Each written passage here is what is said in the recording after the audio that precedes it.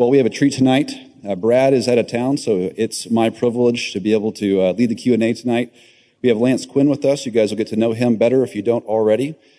I know him just a little bit through different friends. I looked on Facebook, and I think you're friends with all my friends. And you know all of my bosses, Dr. Street, Dr. Scott. And so, yeah, it's just been a real treat. I've heard just about you through them a lot of times, through our prayer for you and just over the last year or so and even beyond that. And so we're really looking forward to tonight just getting to know more about you, but also to really what the Lord's been teaching you through this last year plus as you guys have gone through all that the Lord's brought into your life. So let me, without further ado, read just your quick introduction and bio. So Lance Quinn grew up in Arkansas, came to faith in Jesus Christ as a freshman at Arkansas State University. He graduated in 1982 with a degree in communications. And it was during that summer of that year where Lance came to the settled decision that the Lord was leading him to go to seminary in order to be trained for pastoral ministry. He attended Talbot Theological Seminary from 1983 to 86, and then received his Master of Divinity and Master of Theology, Doctorate of Ministry. So you're love punishment. All those degrees from the Master's Seminary. Lance has been in pastoral ministry for 30 years, 20 of those years as a senior pastor. After his first 10 years of pastoral ministry in California, he became the senior pastor of the Bible Church of Little Rock, Arkansas, where he served for 15 years. His hobbies include playing golf, relaxing, watching sports on television. His ultimate pastime, however, is reading books that have to do with understanding the Bible and Christianity. Beth, Lance's wife, was born and raised in Iowa. She graduated from Moody Bible Institute in Chicago in 1984. And she was continuing her education at Biola University when she first met Lance when he was a student at Talbot Seminary. They were married in October of 1986.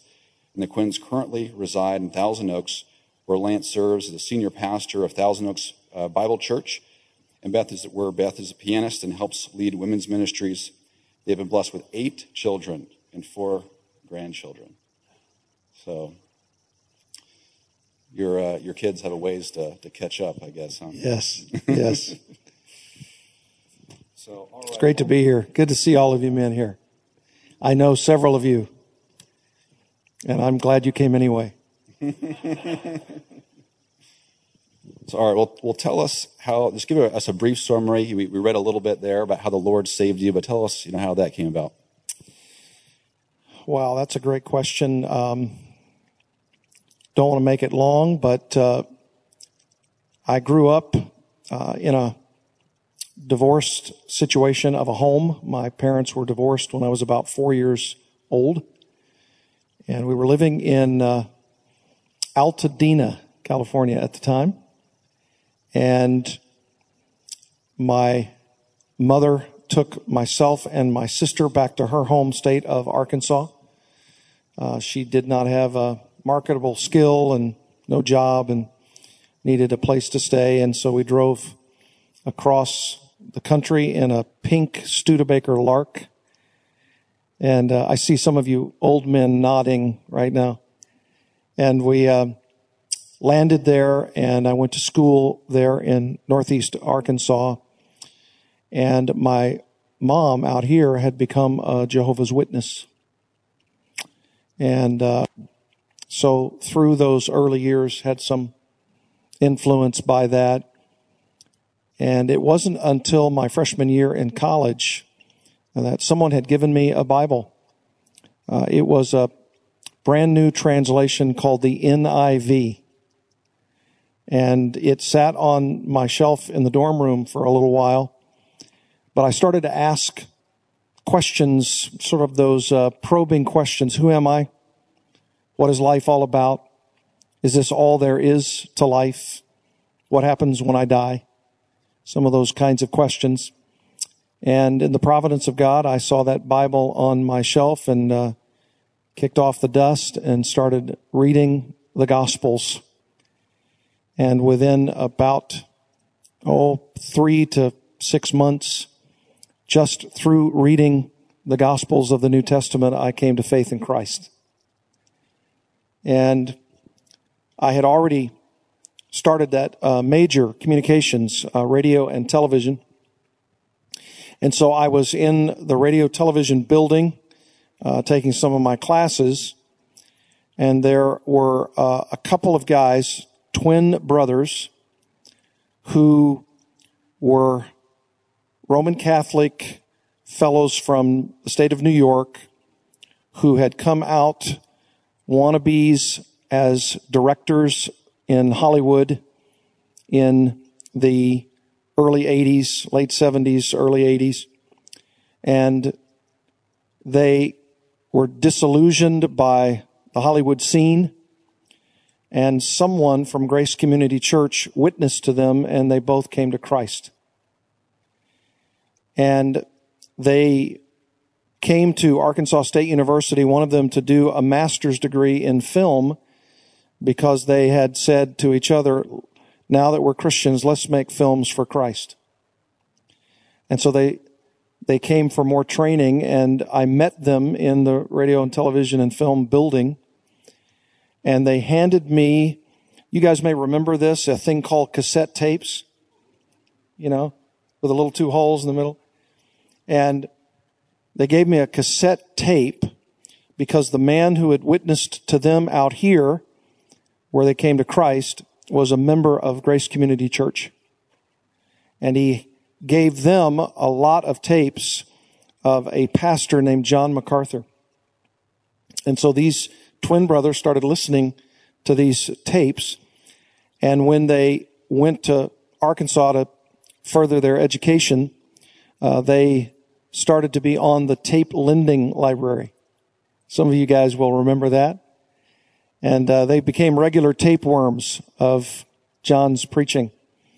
And so they handed me a tape of one of John's messages out of Matthew 7, Lord, Lord. And it was the first time I'd ever heard expository preaching. And I was very, very new in Christ, but I listened to that tape and couldn't get enough. And so I became a tapeworm as well. And at that time, because there was only snail mail, you could order 12 tapes of anything from the catalog that you wanted, and then you'd send in your order. The 12 tapes would come in the mail, and then while you were listening to those tapes, you could order some more, so that by the time you were finished with those 12, a new batch would arrive. And so through the last 3 years of my college experience, I listened to hundreds and hundreds and hundreds of cassette tapes. And I was just beginning to be not only transformed spiritually, but also very much taught about the church and about the Lord and about Christianity. And I really realized at that time that I thought maybe full-time ministry was something that the Lord had for me. So when I graduated, I went for 1 year to a seminary in Memphis, Tennessee, but I realized, maybe I should try to see what Grace Church was all about. I'd listened to John's exposition on the book of Ephesians, and he'd made so many personal references about Grace Church in that series. So I thought, I wonder what it would be like to be out at Grace Church. And so I transferred to Talbot Seminary at that time, 1983. And I showed up immediately the very first Sunday here at Grace.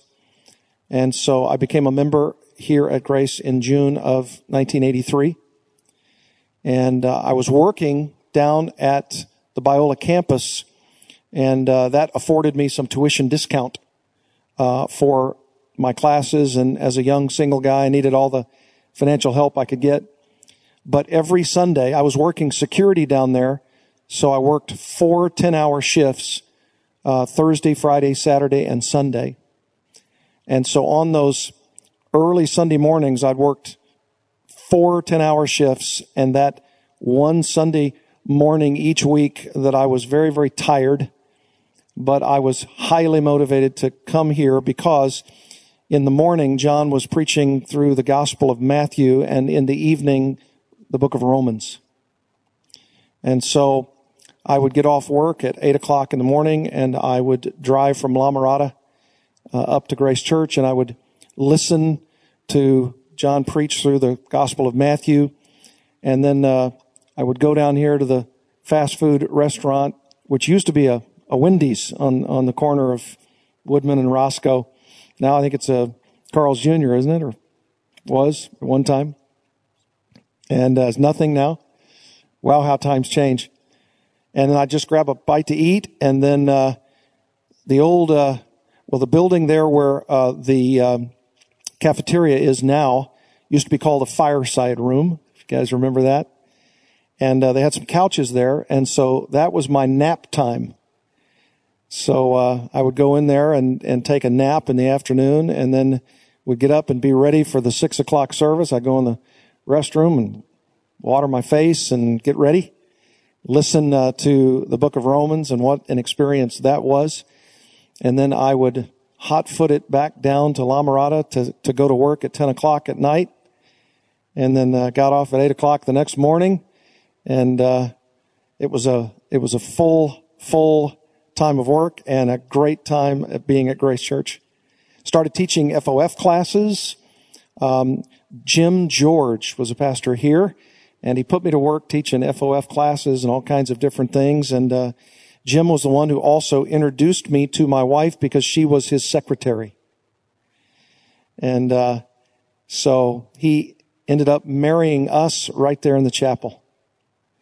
And so we counted, my wife and I, Grace Church as our home, and I came on staff here at Grace and served here for 10 years from 1986 to 1996. And then in 1996, I went to be the senior pastor of the Bible Church of Little Rock that had been pastored right before me by Steve Lawson. So he was there for 14 and I was there for 15, so I always hold that over his head. So was there for 15 years, and then in 2011, John asked me to come back here and start the ministry called Grace Advance.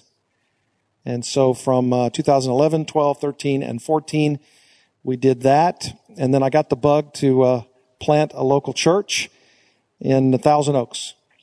And so we started Thousand Oaks Bible Church. And then recently, a couple of years ago, another church in the area, Bethany Church, asked us if we would merge with them. They'd gone through some challenges. And so we merged with Bethany Church, and that's the name of the church since they were the older and more established congregation. And then just this past December, just a little over a month ago, another church merged with us. So I guess we're into mergers and acquisitions. So that's a little bit of a background there. Thank you very much. It's always amazing, really, just to hear people's salvation testimonies. Oftentimes, when it's in the 80s, it has something to do with the tapes. Yes. So it's very neat. Tell us about your family, just how many years you've been married, number of children. This coming October, my wife and I will have been married 33 years. And we have 8 children. The oldest is 31, who still lives in Little Rock. And then 31, boy, it's going to tax me here. 31, 30, 28, 26, 24, 22, 21, and almost 20, the caboose. And 5 of them are currently married and have children, and now that was a little bit dated. We now have 7 grandkids. And it's perfect for us to be in the Conejo Valley because Conejo is Spanish for rabbit. So we just keep multiplying out there.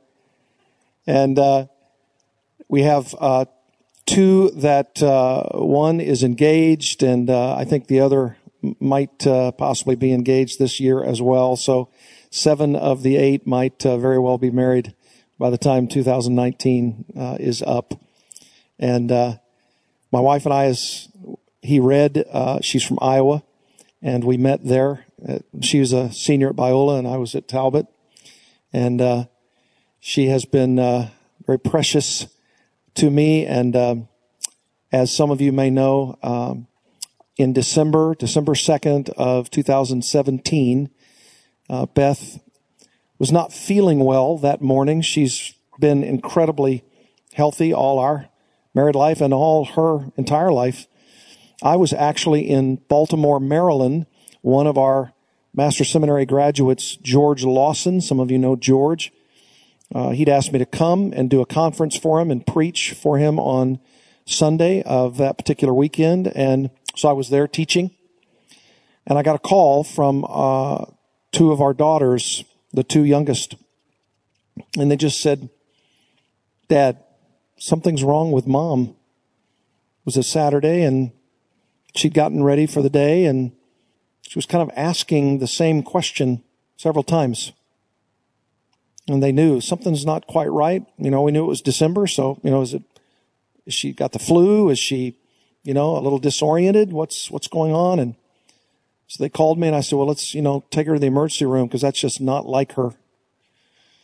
And so they took her to the emergency room, which, thank the Lord, is only about 2 minutes from our house, Los Robles Hospital in Thousand Oaks.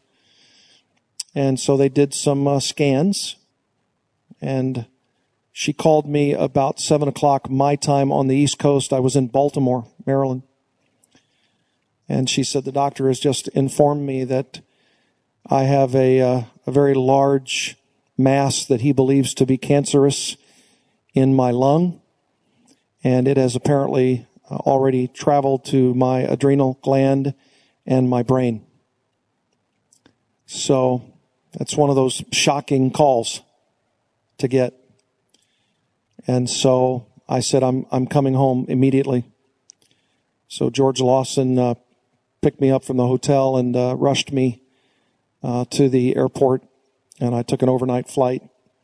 And one of my sons picked me up from LAX and took me to the hospital bed where she lay, and we embraced and kissed one another for a long time.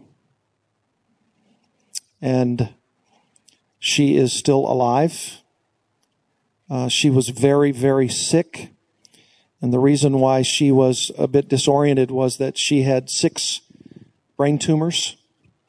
One of those was lodged in the visual cortex area, and she'd had some vision issues, but we actually thought that was because she'd recently been fitted for trifocals. And the doctor had said, you're probably going to have some headaches and maybe some blurred vision, and that's what she had, but we attributed it to something else. And so we started that journey. And praise the Lord, through the providence of God and through how He's been using treatments for her, she is doing about as well as she could possibly be doing, given the diagnosis of adenocarcinoma of the lung, which is non-small cell, non-smoker lung cancer. We have no idea how that cancer got into her body. She's never smoked in her life. She's not a smoker, and she was incredibly healthy, and just in the providence of God, she has cancer. And so she was a candidate for some new therapy you might see on television. You might see commercials called Keytruda. And Keytruda is an immunotherapy drug that allows your own immune system to begin to fight against the cancer. And in 50% of the cases for those who are candidates for Keytruda, they've seen some amazing success and prolonged life. There's no cure for the kind of cancer that she has, at least what we know of. So she was a candidate for Keytruda, and it was worth the risk. And so she was on that from 2 days after Christmas of 2017 and for the next 9 weeks. Also on December 14th, because of the tumors in her brain, again, right next to Los Robles Hospital is the Gamma Knife Radiation Surgery Center, which, thank the Lord, they don't do incisions. They inject radiation rays right through the skull, and she had a procedure that dealt with those 6 tumors, and they radiated just the cancer cells themselves, and they were eliminated from her brain. And On December 27th, she began the Keytruda, and for 9 weeks, the process was on. Unfortunately, she was not in that 50 percentile of effectiveness. And so 9 weeks went by with, other than the gamma knife radiation, no real treatment. So the cancer itself had spread, therefore, to the liver, to the bone, and 7 more tumors back to the brain. It's a very, very fast-growing cancer. And so she had a second gamma knife procedure to deal with those 7 new tumors. And right before that gamma knife surgery, she was feeling very, very poorly. And we didn't know why, and we couldn't go through with the procedure right at that moment because she was just too sick. And so they rushed her to the hospital and found out that the cancer had begun initiating blood clots in her legs. And so the cancer caused those blood clots to go to her lungs, and she had multiple blood clots in both of her lungs. Of course, you may know that these pulmonary emboli, if any of those were to burst, you would die immediately. And so, praise the Lord, we got her on some blood thinner, and none of those clots burst. She was able to go through the gamma knife procedure, and then she started immediately on some very, very heavy chemotherapy, which from mid-February to almost mid-February, just a couple of weeks from now, she's been on 1 year of continuous chemo. And of course, it has its side effects, but her body has responded over this year remarkably well to the chemo. If you saw my wife, you would say, what a pretty lady. She looks totally healthy, and she does. But of course, the cancer is trying to do its worst in her. And we just received word this week about the fact that after many scans over that year's worth of time, she had good scans with no detectable cancer in the liver and the adrenal gland and other places other than the lung. And this week we got new scans, or actually a couple of weeks ago, but we got the scans read and consulted with us that the tumors, a couple of spots have returned to the brain, and her liver also has a large mass, a lesion. So she is probably going to have a procedure if insurance accepts and all of that. Probably next week, if not next week, the following week, to cauterize, an ablation to cauterize the lesion in her liver. And then probably at some point down the road, a third gamma knife surgery, and probably even some stronger chemotherapy just to keep her alive, just to lengthen her life. So, brothers, could I ask you to pray for her? I know you will, and so many from Grace Church have expressed their heart of love and their prayers to us. And I believe those prayers, the prayers of righteous men and women, are effective. And Beth and I attribute how well she has been doing with a very insidious form of cancer to the prayers of God's people all over the world. Oh, well, thank you for sharing that. Our hearts certainly are heavy, with you, hearing all of that, and just very, very thankful for you being with us, to be able to share it, and really for us just to learn what God has taught you and grown you. We know in trials like this that God just, continues to grow us, expand our knowledge of Him, push us to ask questions that we wouldn't have normally asked. And so we really want to just continue to learn from you. What was your, just going back, to when you first found out, what was your initial just response to that? We know that it's easy to kind of put on a face, hide what we're truly feeling. How did you really respond in that moment? The first thing that I thought was, I don't know the future, and I don't know her prognosis other than the fact that I knew the doctors were saying it was very bleak, because by the time the cancer was discovered, you have stage 1, stage 2, stage 3, stage 4, and her particular diagnosis was stage 4B. So that's the sort of the last kind of diagnosis that would be very, very bleak to hear. And yet the first thing that I thought was, praise you, Lord, because you've given us almost 32 years of marriage together. That's a gift, right? That's a gift. We're not promised anything.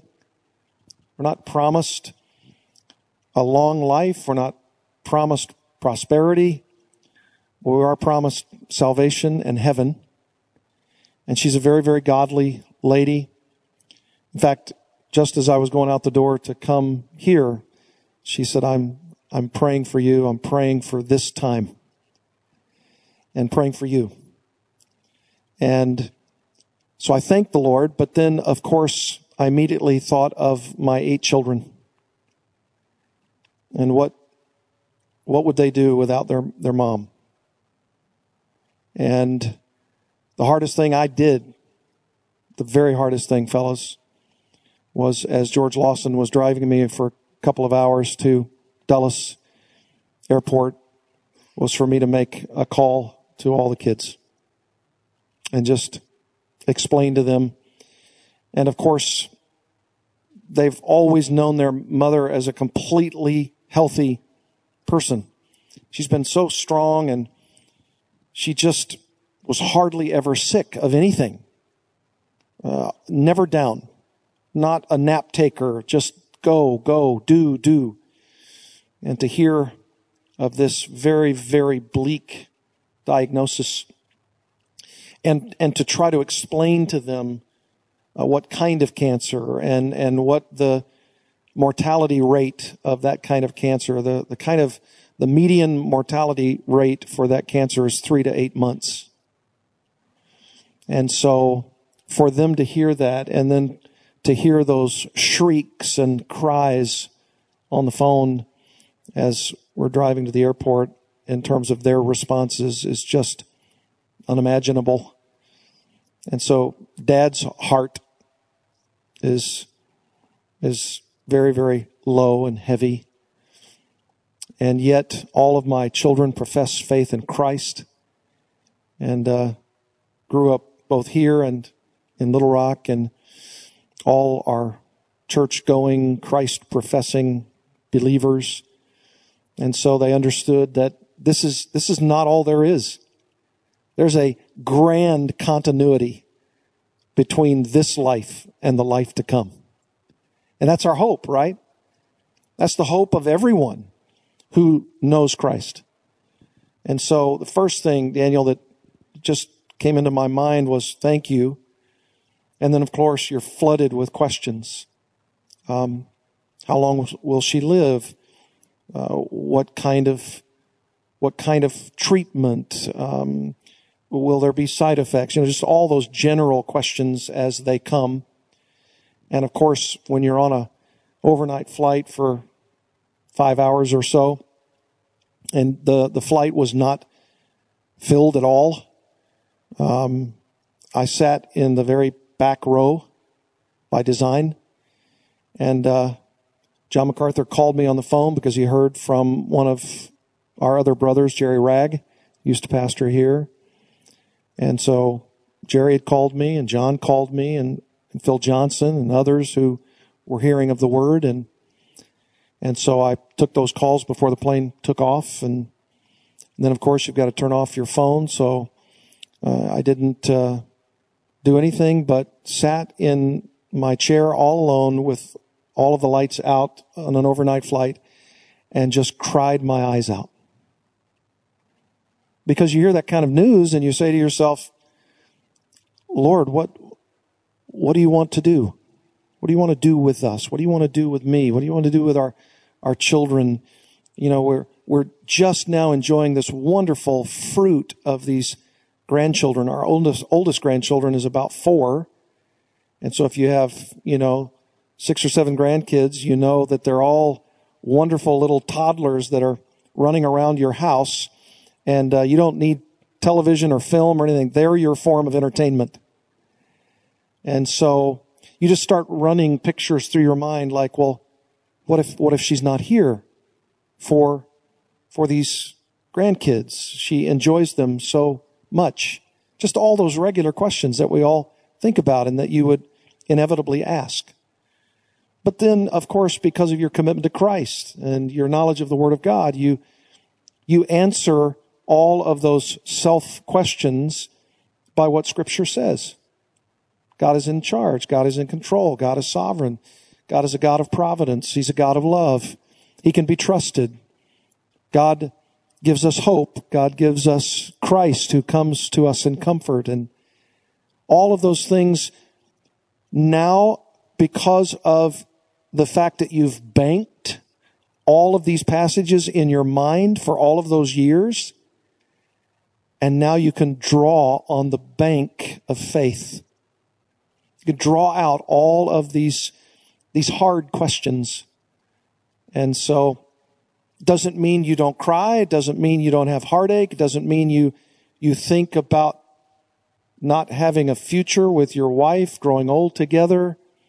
You know, we all think that, right? If you're married, you know, boy, I wonder what my 50th anniversary of my wedding's going to be like, and our kids and our grandkids and, you know, all the pictures. And, well, you ask inevitably then, well, will that happen? Or now it appears that maybe it won't. And Lord, what do you want from me?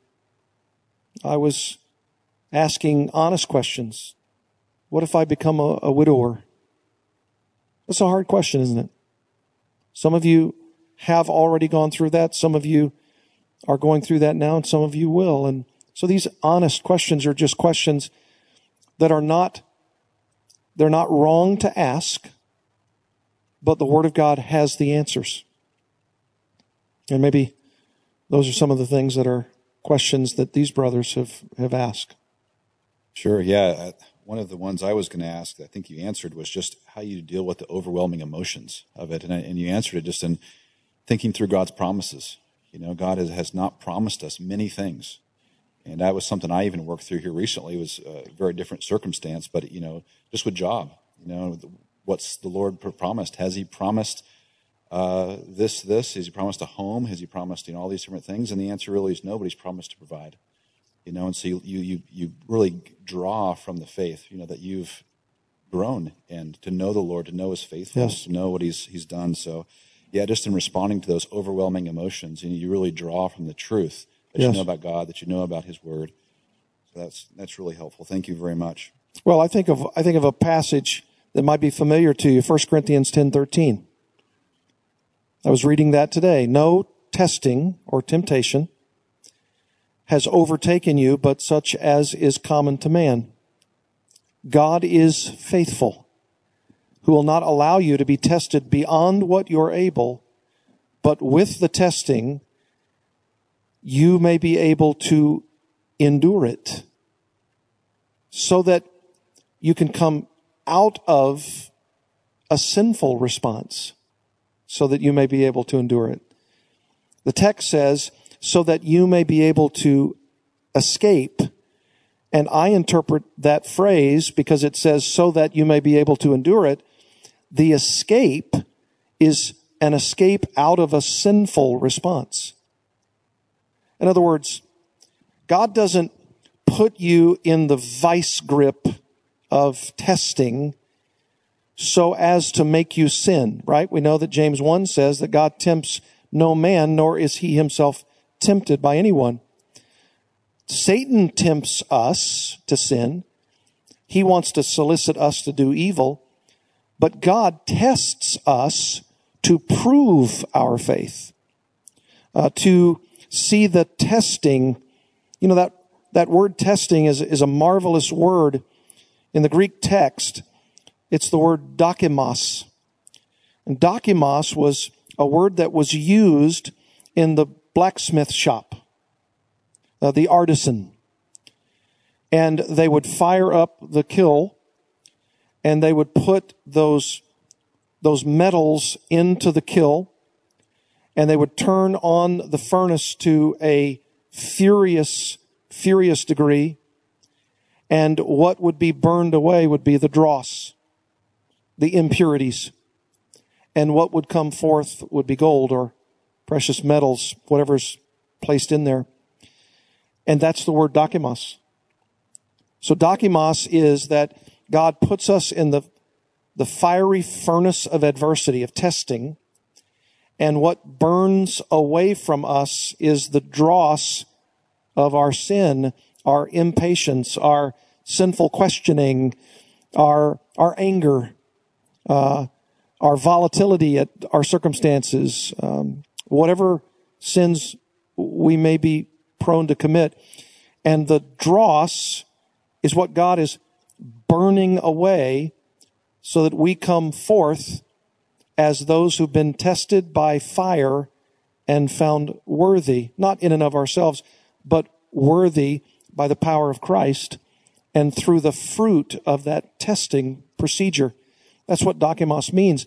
So God tests you so that when you are seeing the test for what it is and you're responding well to it, then you don't have to say to God, my only alternative here is to sin because God's got me in this vice grip and I'm angry about it, or I'm mad about it, or I lack patience because of it. And therefore, I don't like this. I don't like the trial. I don't like what God is taking me through. It's unfair. It's not right.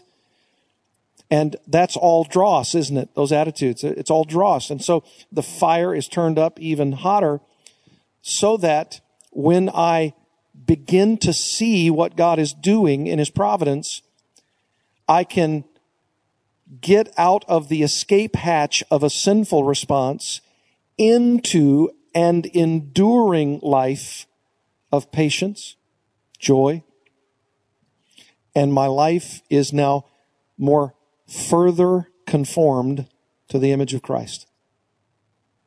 And I've seen that in my wife's life. I've seen that in my life. I've seen that in our children's lives and their spouses. I mean, it's been remarkable how we've come together. My kids started shortly after Best Diagnosis to have an every other Thursday night time over at our house in Thousand Oaks, where they would just come and they would make a meal, and we'd have all the kids and the grandkids come around, and every other Thursday night we have Grammy night. And it's just a wonderful thing to see my wife be so overjoyed at these children and these grandchildren who are spending as much time with their mom, their Grammy, as they possibly can, not knowing the future. And that's a lot better, my brothers, than being angry and being bitter. And we're all learning how not to sin against the Lord and how not to be angry through the fiery tests of life. And all of these passages that you're being taught on Wednesday night and all of your own personal Bible studies and all of your digging into the Word, there's going to be a time when you can bank on this too and give of the reserve of all these passages when the trials come. And some of you, undoubtedly all of you, are going through some trial of one sort or another. Yeah, certainly this is going to come out of the overflow of our hearts, really. How have you been able to support and minister to your wife just through all this? One of the wonderful things that our church has afforded me, the elders have come alongside, the entire church has completely galvanized around us. When I gave the very next day, that was a Saturday when we found out the diagnosis, and the very next morning, Sunday, I wasn't scheduled to preach because I was supposed to be in Baltimore. In fact, one of my co-elders, Jim Hines, who's here tonight, sitting on the front row there, he was scheduled to preach. And I sent a text message early in the morning from the hospital. Could I meet with all of you men in my office at the church at 8 o'clock? I have some news for you. And so they all met me there, and I told them what you now know about my wife. And they were, of course, all stunned and saddened like I was. And what can we do? How can we come alongside you? And brothers, for 6 months, 6 months, from December to nearly June, on Monday, Wednesday, and Friday, somebody from the church was bringing us a meal. I mean, that's a tremendous commitment. What else can we do? The elders said, you stay home. Stay home. Study from home. Be here on Sunday. Preach the Word of God if you can. If not, we'll take care of things. Jim and the other elders just so wonderfully came alongside us. And Beth was so wonderfully cared for. I was as well. And the church, I would tell you very honestly, because of the merging together of two different churches, there are inherent challenges. And yet, the Lord took something like this, and everything else of little importance became of no importance. And everything of how do we come alongside our pastor and his wife was just absolutely wonderful to behold. And they've not stopped. And so the Church of Jesus Christ is the safest and greatest place on earth. And we've been so wonderfully ministered to during these days. And I can't thank our church enough, our elders, and I can't thank the women of the church who come alongside my wife. She was the head of women's ministry. And when she was debilitated, she couldn't come to church for 4 months just because of her health. And it was so hard on her not to be at church. And so around the 4th month, still not feeling great, but said, I can't stand it anymore. I'm coming to church on Sunday. And maybe once, maybe twice at the most, she hasn't missed church since then. No matter how she feels, no matter the side effects of the chemo, she cannot stand to be away from God's people. Isn't that wonderful? And it shows not only her commitment, but it shows the receptivity of the congregation on her. And those 1 or 2 times that she was just so sick that she couldn't be there, immediately I was besieged with people. Where is Beth? What's wrong? What can we do? How can we reach out? I mean, that is just so wonderful. And of course, what I'm telling them as a congregation is this is what we need to do for all of us, not just the pastor and his wife. This is what we need to do for all of the brethren, all the brothers and sisters, right? If anybody has a need, when one weeps, we all weep. When one rejoices, we all rejoice. So the church has been so wonderful. And in the process, of course, 1 year's diagnosis was this past December, just several weeks ago. And Beth spoke to the congregation for the first time publicly up front on the platform just to thank them for their ministry. If you want to hear that or even see it, if you go to our church's website, Bethany TO, which stands for Thousand Oaks, BethanyTO.org. You go on the website and there is a little, I think it's a pop-down menu, or it might be on the homepage that says Beth Quinn Updates. And right there on that section is a Facebook Live capturing of her 14-minute thank you to the congregation and what she's learning. And she's learning a lot from 1 Peter. She quoted a passage. She talked about having read during this time of convalescence, once again, Pilgrim's Progress by John Bunyan. And she shared some stories out of that great allegory of the Christian life. And so if you want to listen to that, I think you'll be very encouraged. Yeah, thank you. You've mentioned just drawing from what you've already, knew about the Lord, faithfulness, the scriptures, the truth, all that. What have been some other sources of encouragement that you've had along the way? You mentioned the church, but has there been anything, particular scriptures, music, cards, sermons, emails, texts? How has that looked? I'll tell you, my wife is a musician. She's a pianist. And she loves to play the piano. And some of the things she's done when she has been feeling better is to play our piano at home. And that's one of the great joys of me sitting on our couch listening to my wife play the piano. And she's playing the piano to minister also to herself. And she also listens to great, great hymns of the faith. In fact, as I was sitting there just before we came up, my phone lit up and I looked down and she was sending yet another video of a great hymn of the faith to all of our children. Hey, listen to this one. And so music has been a wonderful spiritual tonic for her. 1 Peter 1 has been a great balm to her soul. All the things that 1 Peter 1 talks about in terms of our faith. She has been so comforted by the Psalms.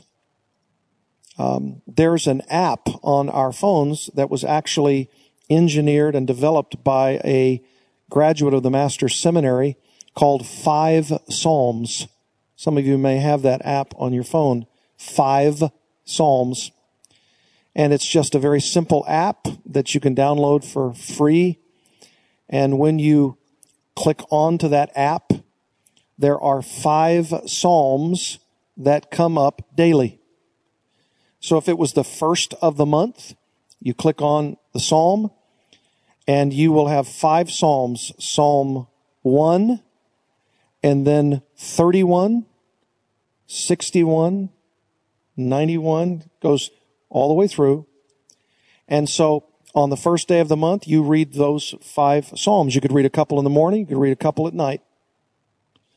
And the second day, it's Psalm 2, and then you just go through, and they're separated by 30 Psalms apiece.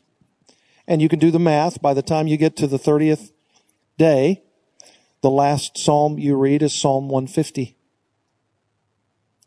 And that has been a wonderful tool. And she often says to me, can you read our 5 Psalms to me now? And so we'll read the Psalms, and then when they're especially poignant on a particular verse of any one of those Psalms that seems greatly applicable to us right in the moment, we both stop and we pray that verse, that Psalm, right back to the Lord. Just a wonderful thing to pray Scripture back to the Lord. You know, I've often said, if you don't know what to pray for, if you've run out of your own language, then use the language of Scripture. Just pray those Psalms right back to the Lord. And that's been very, very wonderful. I'll tell you what else has been wonderful, and that is great Christian books on suffering, hope, faith. And I'm a book lover. I'm a bibliophile like you've never seen. I love books, and I love Christian books, and I even brought one tonight, The Glory of Grace, an Introduction to the Puritans. It's a new Banner of Truth book, because she was reading out of it today. I get the books in the mail, and then she starts reading them. It's a good deal. And she was reading this book, and so I was saying to her, as I was preparing to come down, what about this book has been encouraging to you? And she read me some sections about faith, and about love, and about trials, and about suffering. And so she's feeding her soul, and I get the overflow, and then I can lead her and pray with her. And it's been a marvelous thing. Christian music, the Scripture, preaching. She loves to hear great preaching.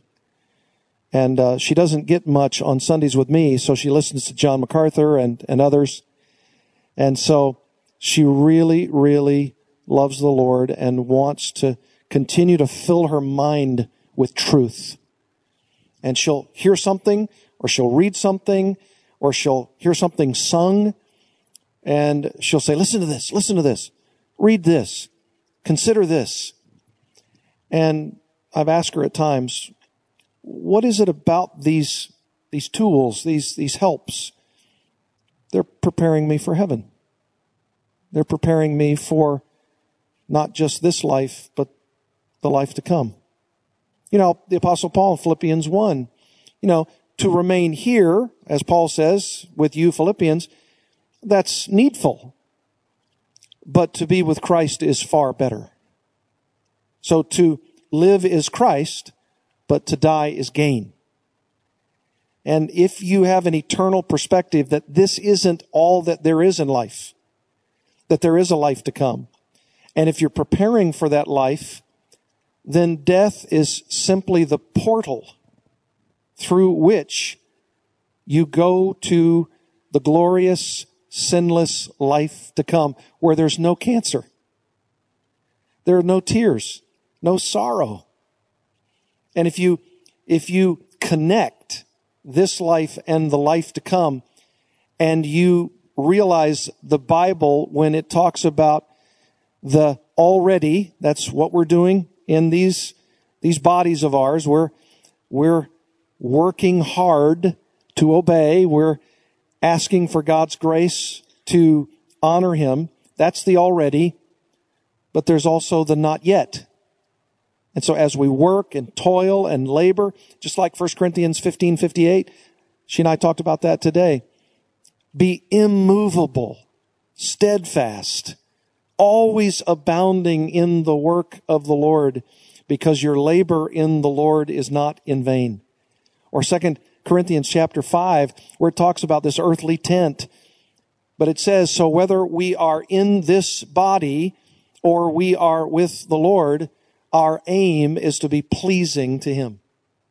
So whether we're working as hard as we can in the Christian life here with 3 steps forward and 2 steps back, and we've got these sins that seem to dog us at every step, well, just remember that whether you're in this body and you're still doing everything you can to be obedient to Christ, however failing you may be at times, then if your aim is to be pleasing to Him, it's the same aim whether you're in this body or you're directly with the Lord. It's the same aim. So aim for it now and aim for it then, and God will give you the grace when you come to die. There have been a couple of times where she has said to me, this is all a preparation for me and every Christian on how to die well. How to die well. We've talked to our congregation very clearly and very honestly and very transparently, and Jim would back me on this. We talk very honestly as Christians, and we should, about death, about dying. We should use those terms. We should not mask those terms. Now, the Scripture uses a metaphor or a kind of euphemism, sleep, to speak of death, but it also very clearly talks about death, right? So we ought to talk as Christians very transparently about death. And so this is a great opportunity for our little congregation to hear us, especially the preacher and his wife, talk very openly and transparently about the fact that we're all going to die. Hebrews 9:27, it is appointed for man to die once and then the judgment. We're all going to die. The question is, are you prepared for death? And certainly, we can have fears about the manner of our death. No one wants to go through very, very debilitating, painful ways to die. No one wants to do that. But it's not the manner of your death that's the issue. It's the fact of death itself, and that it will come for us all. But if you're in Christ, that's simply a novel experience to go from life to life. Isn't that true for us as believers, brothers? Amen. Thank you very much. Very, very helpful. We had some of the men send in some questions, and they were very curious about just how you've been able to minister to your children through the trial, and even more specifically, do you explain God's sovereignty and total control and relative to what Beth is experiencing? One of the greatest blessings of having children who grow up in the church is solid doctrinal preaching. And I'm praising God every day that not just because I'm in vocational full-time ministry, because even if I weren't, I'd still be in the church and I'd still be listening to good preaching wherever we might be and whatever we might be doing. But I thank God for this church. I thank God for the Bible Church of Little Rock. I thank God for our church now, Bethany Church, because in all those locations, the Word of God was faithfully proclaimed. And so my children were well taught. And so again, now they're drawing on all of the reserves of that which they have been taught about God's sovereignty, about God's love, about grace, mercy.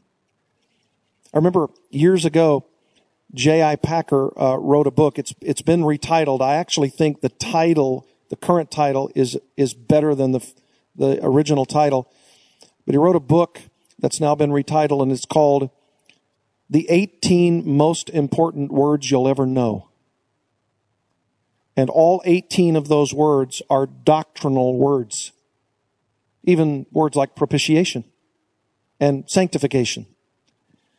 And I'm thankful to God that this pulpit and the other pulpits that I've had the opportunity to both preach in and sit under have taught words like those so that both young and old could understand solid doctrine based upon not only the definition of such words, but their meaning and their application. And so these churches that we're a part of, you may have come from Grace to Grace from another church. You may have not been here long, or you may not be at Grace Church. You may have come in tonight from another church. Praise God that this is a congregation who is well fed every Sunday and who hear solid biblical teaching that they can apply when the storms of life are upon us. And I think that was the greatest legacy that we might be able to leave with our children, because now they respond to the trial of their mother in ways that are so very encouraging to me as a father. And that doesn't mean, again, that they don't have those rough patches and questions and struggles. We all do. But in the midst of those struggles, the thing that will carry us through are the promises of the Word of God that are given to us to bring us through these trials to their appointed end, which is our ultimate sanctification, our glorification. Yeah, that's good. We all just, we have people in our lives that go through trials. Maybe we haven't experienced them ourselves. Sometimes we're kind of at a loss for what to say.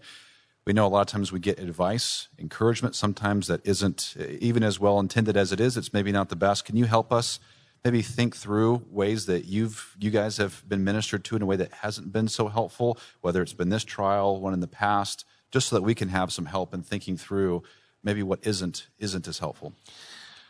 One thing that I think we all, as professing Christians, need to be very careful of when we come alongside either loved ones or fellow church members or Christian friends, whether they're here at this church or somewhere else. One thing that comes uppermost in my mind when you ask that question is be careful about giving advice to people, especially those who might have cancer, where you're telling them to either take something or do something or drink something or eat something that you're convinced because someone told you, or you've read somewhere in a magazine, or you've seen on a television program, and you become quite insistent with those people that in order for them to have a long life or to get rid of cancer or to get better or to feel better, that they should do or must do this, that, or the other. Be careful. Be careful about that. Because remember, the only thing that we know with absolute certainty is what God's Word tells us, right? We can bank on that. All other things are opened to much opinion, and so we should be careful how we counsel, especially those who are hurting or sick or diseased, what we should probably do is trust maybe their doctors and others and believe that God in His providence is going to lead them to those helps that might be the most helpful.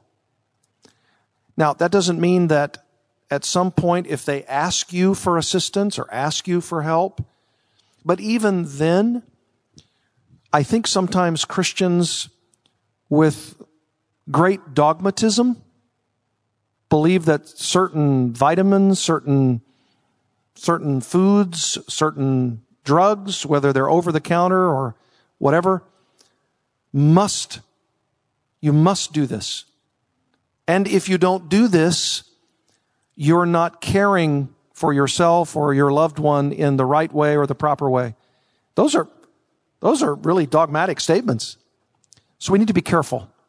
And we've had a few examples where folks have contacted us or seen us or talked to us and can be very forceful. Don't you want your wife to get well? Don't you want your wife to get rid of this cancer? Well, then you must do this, that, or the other. I would just say the best thing that you can do when it's yourself or someone you love or a Christian brother or sister is to come alongside them with your prayers, your biblical encouragements, and your love, and usually through that love, a wonderful hug and an acknowledgement that you're praying for them. And can I do anything for you? Reaching out with practical needs is usually the best medicine that you could possibly give them. So that'd be one thing that I'd say be careful with. Sometimes those people can go away thinking, well, I'm confused because they told me one thing and my other Christian friend just told me the exact opposite. Don't eat this, don't drink this. And the other person said, you've got to drink this and you've got to eat this. And they're contradictory to each other and they're conflicting prescriptions and advice. We all want to help, but maybe that's not always the best help. Yeah, that's really helpful. I think it's hard too because you want to help and you've heard things but yeah, it's best to stick to what you know and serving practically, giving biblical advice the way that things the Lord has taught you and encouraged you. And if there's nothing else, offer prayer. That's right. And encouragement. How has your just view of God been impacted by this trial? Has it been impacted? It's been enlarged. It's been enlivened. It's been a kind of view that in some ways, not always, but in some ways, it's given me a view of God that I don't think I would have been able to have short of this grand trial. And I know my wife Beth would say the same thing.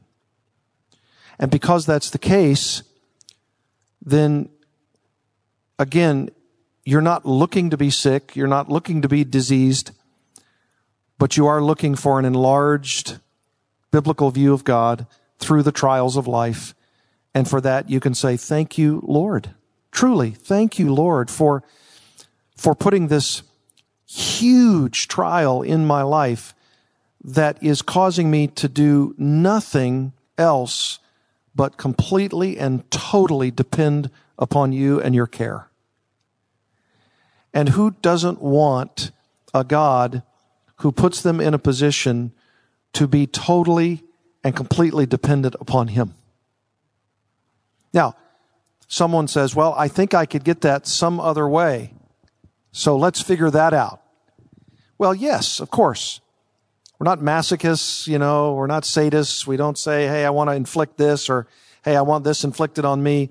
But we do say this, Lord, I want whatever you want in your will and purpose to conform me to the image of your Son, Romans 8:28 and 29, and He will work all of these things together for good to those who love God and to those who are the called according to His purpose. And what is His purpose?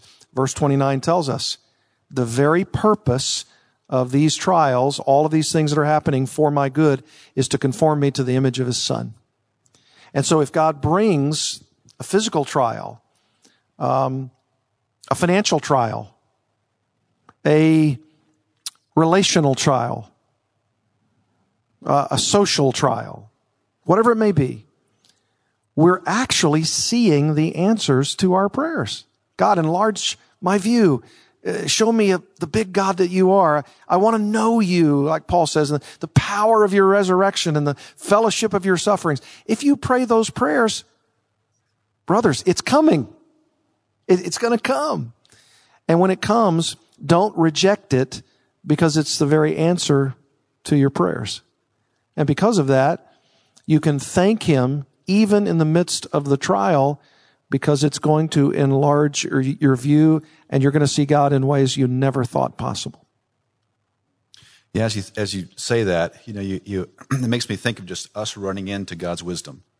Because, we pray, we ask for humility, we ask for godliness, we ask for a greater love for our wives, a greater prayer life, whatever it may be, and God brings those things through means oftentimes that we don't expect. And it doesn't mean, like Jesus, we don't pray, take this cup from me.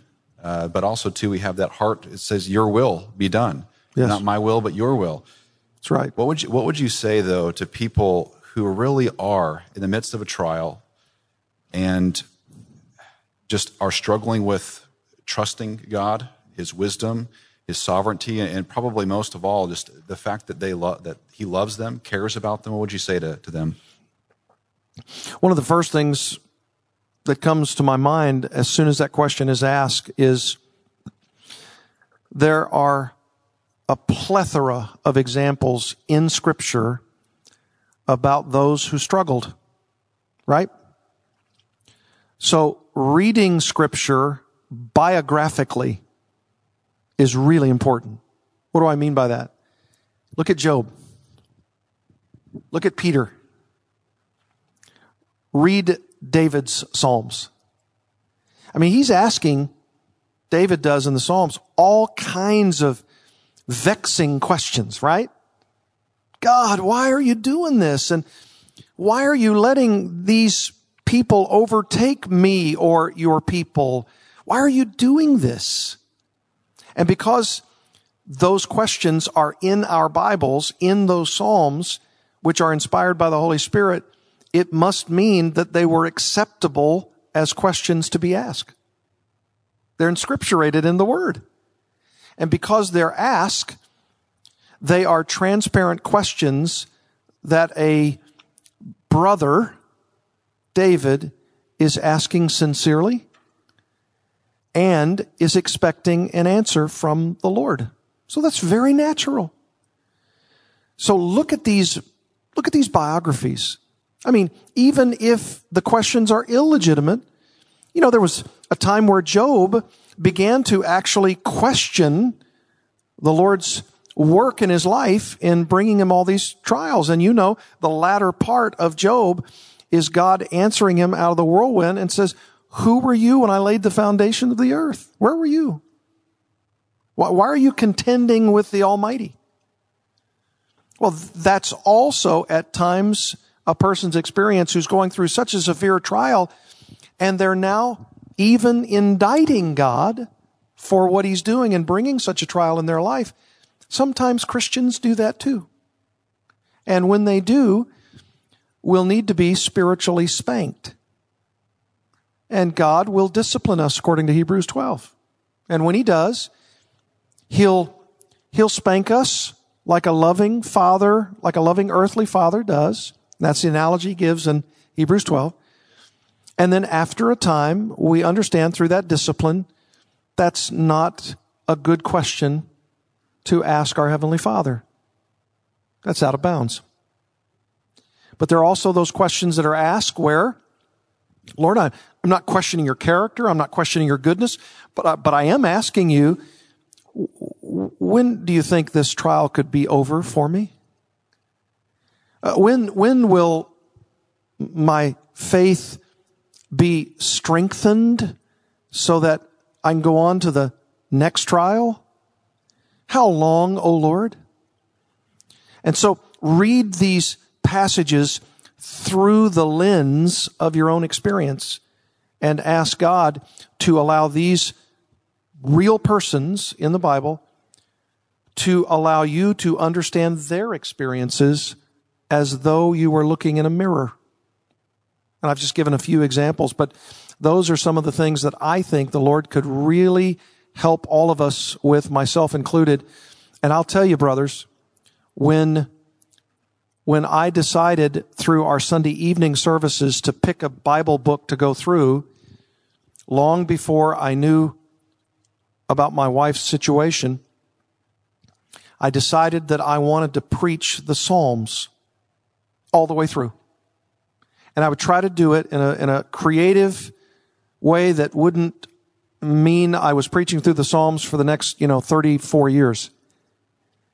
So I decided to do one sermon per Psalm, if I could, until I get to Psalm 119, of course. And so I have begun to do that. And right in the midst of my own grappling with and working with these Psalms and reading them and meditating upon them and trying to understand them and trying to teach them, we get a diagnosis. My dear wife has stage 4 terminal cancer.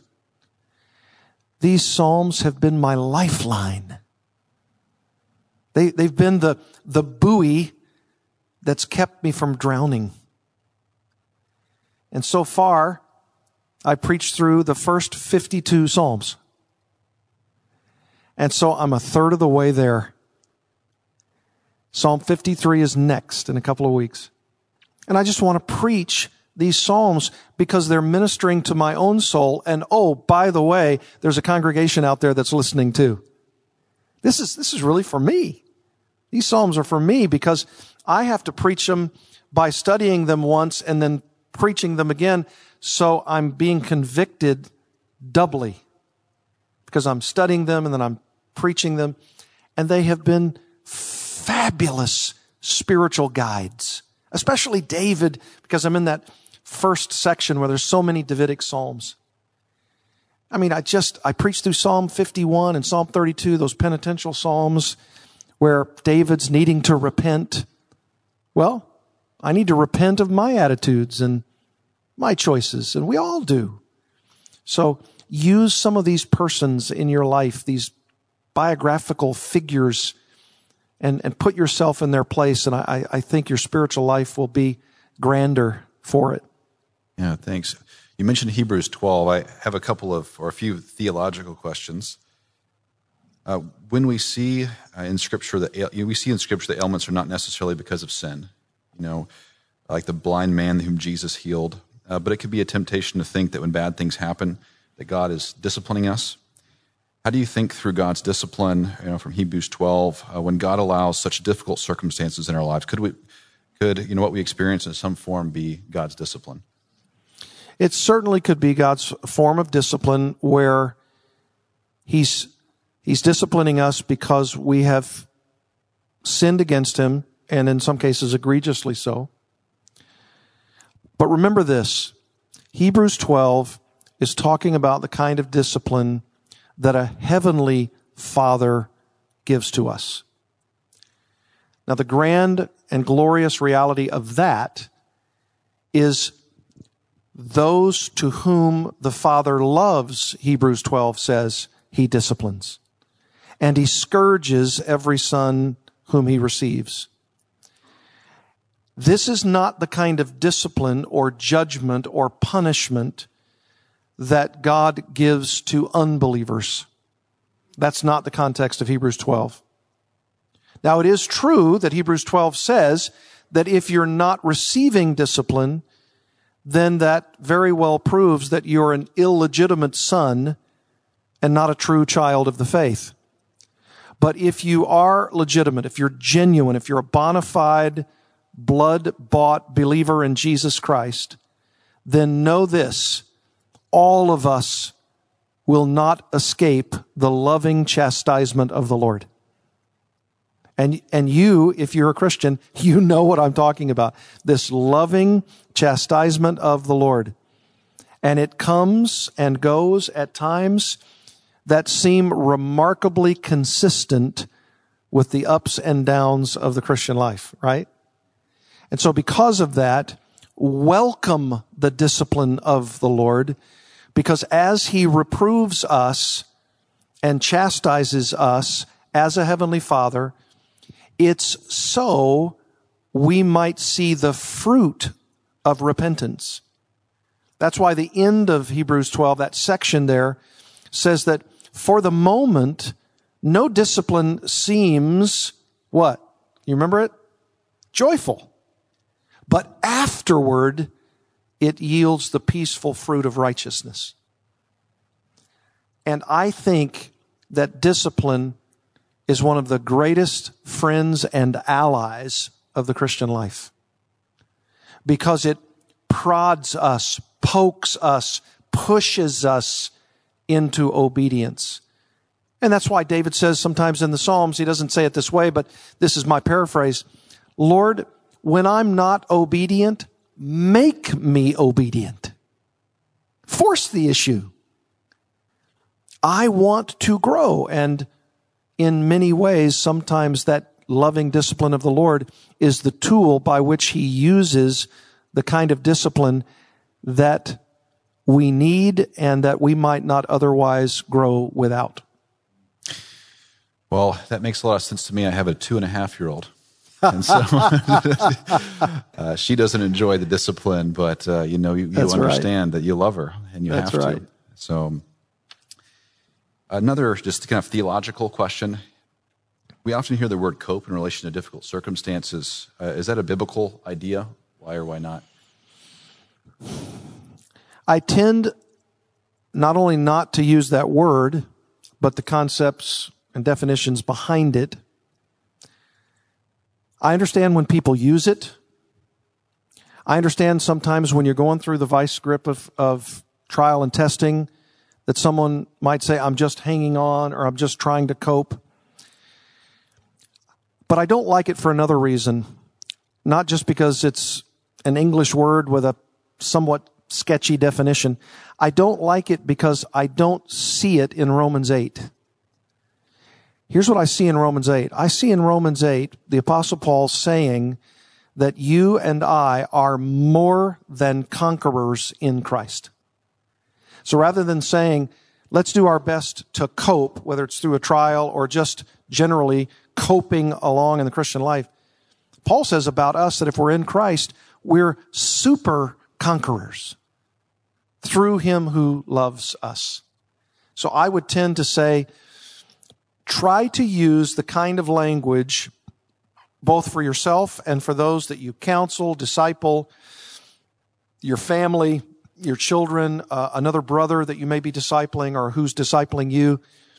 Try to use as much as you can the kinds of biblical words that are translated in your English Bible so that your discipler, or if you're a disciple of someone, that when you're reading your Bible, you're finding the very words that are being used for and toward you. So that when you're reading it, you're saying, I remember that word. I remember that concept. I remember that principle. If you tend to use words that the world uses, and then you go to your Bible and you don't see those words translated from the Hebrew or Greek text into English, then there's a little bit of dissonance or a disconnect. Try to use biblical words as much as you possibly can. And what would be some of those words related to the subject that we're talking about tonight? Endurance, patience. Read Romans 5. Read 1 Peter 1. Read James 1 about trials. And when you begin to use, because of your reading of the Scripture, biblical language, then you start talking in such language to each other. And that's a lot easier, and it's a lot better, in my judgment, than using words that the world uses. And I tend to think that the world uses the word cope, and I tend to think they use it in ways that are both overused and misunderstood and often ill-defined. Well, too, I think you hit it, the nail on the head is when you use non-biblical words, oftentimes there's non-biblical solutions, too, that come along with those. And so that's right. Positive thinking. That's right. ice cream, whatever it could be. I mean, Bribing. You're coping with it. Yes. It's not that you're going to the Word of God. It's not that you're thinking through the character of God, asking the questions that you were mentioning a moment ago. Yes. It seems like the way that I've heard it used in society is more so, how can I help myself think positively, feel good about this moment so that I can just get past it. Right. It really has nothing to do with the biblical response that you've been talking about, learning, growing, trusting God, praising the Lord. Yes. And really, really helpful. Thank you. The last theology question is, we sometimes get the impression that Christians really should be happy, giddy type of people. We see passages in the Bible. You mentioned James 1 a moment ago, consider it all joy. There are other ones that say, Romans 5, you mentioned that, rejoice in the Lord always. That's a different one. Yeah, I was thinking Philippians Romans 4. 4. Yeah, exalt. Yes. In tribulations is Yes. the Romans 5 one. Yes. And so it could lead us to believe this, that Christians should be happy, giddy about these type of things. How should a Christian think through joy and rejoicing as it relates to suffering in this life? I don't want to split definitions too finely, because obviously some people use as synonyms the word happy and the word joy. But I think there is probably a biblical difference between the concepts of happiness and joy. It could be, again, not trying to slice it too finely, it could be that the concept of being happy is more related to your circumstances, so that at one moment when your circumstances are good and up and encouraging and right and best, you're happy. When you're not happy, the circumstances are down and gloomy and dark. I think that's generally how people understand the word happy. I would tend to say, be careful. You should probably use, again, these biblical words. And often the concept of real happiness, as translated in the Scripture, is the word joy.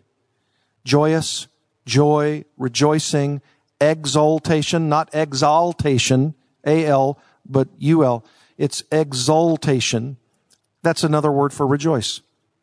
So if you can work on both understanding Scripture and its various contexts, including the rejoice passages, and begin to use that kind of terminology in your everyday speech, it'll help you and help those around you when they're confused not only about terminology, but about life itself. And you can say, let me tell you the difference between, I think, what the world might say is happiness and what the Bible says about rejoicing. And then you can work those definitions off of each other. Now, like I said, I think there can be joy in happiness, but make sure that in that joy, you're talking about biblical realities and not just, I'm really happy because everything's going my way and my circumstances are good. That's where I think you can really add rich meat and good, solid teaching by using those biblical words. And joy is one of the greatest. Here's another, thanksgiving. Thanksgiving. The Apostle Paul mentions thanksgiving so much that he's been called by many commentators as the apostle of thanksgiving.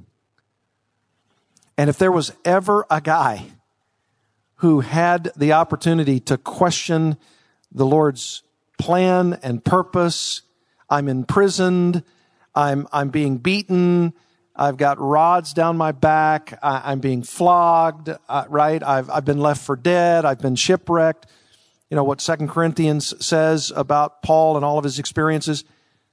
And yet, he was one of the most thankful and joyous persons on the pages of the New Testament. So, I don't think he would have said something like, I'm really, really happy versus I'm very joyful. I have joy in the Lord, and I'm so grateful and thankful for what he's doing in my life. those kinds of words, because most of our English translations will translate these original terms with those kinds of English words, and I think those are probably better to use, even though we understand generally what people mean when they talk about happiness and such. Yeah, that's great. So we have about 7 minutes. So I think we're doing pretty good on time. I had to skip a couple of questions. Great. But it's better to have more questions than to run out of them. That's right. We have two kind of final questions. One of them is going to just focus on helping people think through trials they may be in, but also to helping people think through how to minister to those going through trials that may be around them.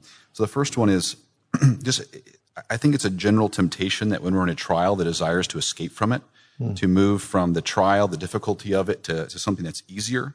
What would you say to those? To someone who may be in an intense trial that's considering sin or some other escape? What encouragement might you give to them? For someone who's considering sin as an escape hatch from the trial, I would point them to 1 Corinthians 10:13. And I would also tell them this: it's never right to do wrong in order to be right. It's never right to do wrong in order to be right. If you're looking for the right path, doing the wrong thing won't get you there. Now, someone could say, well, I think I was hit with that as my only choice. 1 Corinthians 10:13 says the opposite. It says, no temptation, no testing has overtaken you, but such as is common to man. That means you and I, as part of the human race, will never have a trial that someone can legitimately say this: no one's ever gone through this particular one. Only me. No. It's common to man, every one of these subjects or categories of trials. God is faithful, who will not allow you to be tempted beyond what you're able, but with the temptation, provide a way of escape, provide the way out of a sinful response so as to escape, so that you may be able to endure it. And the word endure there means to bear up underneath, right? So if that's the case, nobody can say, legitimately so, that my only option was to sin as a result of this trial that was brought in my life. That's simply not biblical. So what do we do? How do you help someone? Well, we first try to help each other by enumerating, well, what sins am I to avoid? Both attitudinal and action. And Paul often in his epistles, just to use him as an example, he's often, especially in the practical sections, right off of the doctrinal sections, where he's giving these hideous list of sins, right? Almost every place that he pens a letter, he's actually talking about real, terrible sins. Those are great lists to say, well, I don't want to do that. Well, what does that mean? What does that word actually mean? And how do I avoid that particular sin? And the doctrinal sections and other portions of Scripture will give us antidotes away from those kinds of sins and that kind of sinning. And when they do, we have to say to ourselves and those we're trying to help, this is the path. The path is away from a sinful response so that I may bear up underneath the trial. And when you're bearing up underneath the trial, guess what? God never gives you a trial that he does not also give you the grace to bear. He'll never give you a trial or a test because those trials and tests are defined and developed by him so that you may be able to endure it, bear up underneath it. But you know, and I know, that in our own strength, we don't seem to have the capacity, the power to do it. But when he gives us the grace to endure it, then we can bear up rightly and patiently and enduringly underneath the trial so that his grace is sufficient for us. Isn't that what Paul said in 2 Corinthians 12? I asked the Lord 3 times to take this thorn from the flesh away from me, right? This messenger of Satan. And the Lord 3 times said, no, And Paul's conclusion was, his grace is sufficient, for his power is perfected in my weakness. So Paul had his trials. He had his difficulties. And they weren't just ministry difficulties. Well, I went over here and preached and they didn't like it, and so they flogged me, and then I went over here and I preached the gospel over here. And Paul also was a sinner. And he had sins that he was grappling with. Do you remember when he sort of castigated the great high priest? Remember that? And he said, you whitewashed wall. And then somebody told him, that's the high priest. You're not to do that. And he said, I wasn't aware that he was the high priest. But he lashed out with some anger. I mean, Paul was a sinner like us. And he needed grace. And so his answer was, his grace is sufficient for me, for his power is perfected in my weakness. That'd be a great passage, 2 Corinthians 12, and what Paul was grappling with, for you to go over not only in your own quiet time, but to help other brothers. What trials the Lord taking you through, and what kind of grace do you think he's giving you right now to pass the test? And, well, I'm not passing the test. Well, let's pray and ask God for the grace to endure, so that we're not sort of backed up against the wall saying, well, my only option here is to sin. I can't do anything else but. Well, 1 Corinthians 10:13 says that's not true. So the promise from God's word is that he'll give me the grace to endure, and he'll also allow me to thrive and be more conformed to Christ's image through the trial. Yeah, and you've mentioned 1 Corinthians 10:13 a couple different times, and the verse you quoted earlier, and one of my favorite parts of it, as you speak about just the grace to endure, is it says, but God is faithful. Yes. And that really speaks to his active involvement Yes. in each individual trial, temptation, pressure that comes on our life. Yes. He's actually involved in all of those, governing them. Yes. And so just really an amazing truth to think through. In that One of the things that circumstance. my wife told me recently was she reminded me of the Charles Haddon Spurgeon quote, when you can't trace God's hand, trust his heart. When you can't trace God's hand, when you can't see how he's working in the trial, trust his heart. Because he loves us. He loves us with an everlasting love. He loves us by giving up his own son in violent sacrificial death so that you and I could be loved with a cross. And because of that, and because of that great love with which he loved us, he's not going to stop at just our justification, the point of our salvation when it began. He's not going to stop there.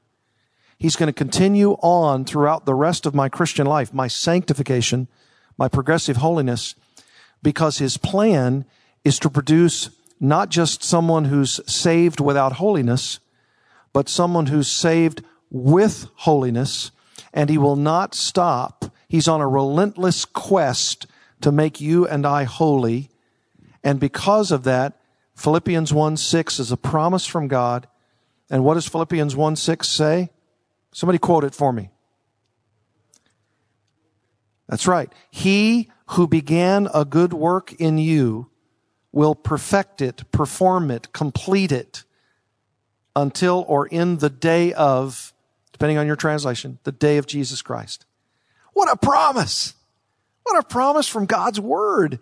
He who began a good work in you will complete it in the day of Christ. What's the day of Christ? Either the day of Christ's coming to us or the day I go to him. And because of that, you and I don't have to sin as the only possible response to a trial. And we know that's the case in 1 Corinthians 10:13 because, brothers, if you read, and I encourage you, go home tonight and read not just 1 Corinthians 10:13, but read the first 12 verses of the chapter, 10:1 through 12. And remember that verse 12 says, take heed lest you fall. And then verse 13 that I've been quoting several times.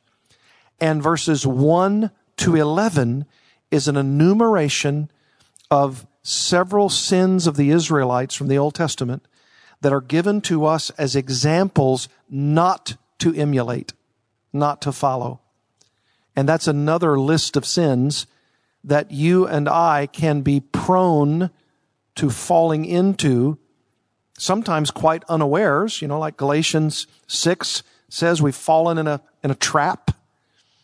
Sometimes we go headlong into it and we know exactly what we're doing and we're sinning by great choice. Whichever the category you're in at any one moment, 1 Corinthians 10 says, don't follow them. Take heed lest you fall. Don't let your pride get in the way of you thinking you can't possibly fall in any of those ways. But if you do, God is faithful. He will not allow you to be tested beyond what you're able. But with such a temptation or testing, He'll provide a way of escape so that you may be able to endure it. Yeah, amen. Amen. Hey, thank you so much for coming. We just greatly appreciate you and just sharing with us and just kind of opportunity to hear how you have walked through this and God has brought you through it.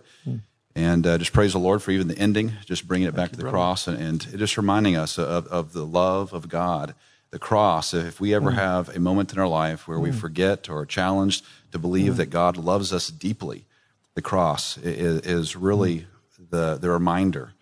And that brings us back to that. Thank you very, very much. Let me pray for you and thank you. Your family. Father, we just are just, again, awed, Lord, by your faithfulness, your goodness. As Lance has mentioned, God, just the answers to prayer, the continued support of his church, the love, the just ministry, the way that this has drawn his family together, the way, Lord God, that your truth has ministered to them in this trial, God, that has been stored up in their hearts for years and years, and just really your faithfulness to them. And even in this very trial, God, your continued faithfulness to them. We do pray, Lord God, just practically, physically for Beth, that you would continue to allow her treatments, God, to be successful. Lord God, though we trust you, we pray, God, for and ask, God, for this to end. We do trust and give you glory, Lord, for all of it, that we would, of course, accept good from you, but also evil, Lord God, in your wisdom and goodness. Continue to expand, Lord God, whatever you decide, the Quinns' just understanding of your goodness and your love. Help them to be more impactful in ministry. God, continue to use this trial, God, to encourage and to help others. We pray, Lord, that you would cause it to end soon, Lord, if that be your will. And certainly, Lord God, all the treatments, the surgery coming up soon would be effective. You give wisdom to the doctors and help them, God. And even the decisions, Lord God, that may be coming, that I know that there's been complicated decisions with medication and other treatments in the past. You continue to give them wisdom with that. And Lord, that you continue to just allow them to persevere, to trust you, and to continue, Lord, to give you glory in all of it. We thank you for him, for his wife, his family, and their testimony this evening by your grace and goodness to them. In Jesus' name, amen.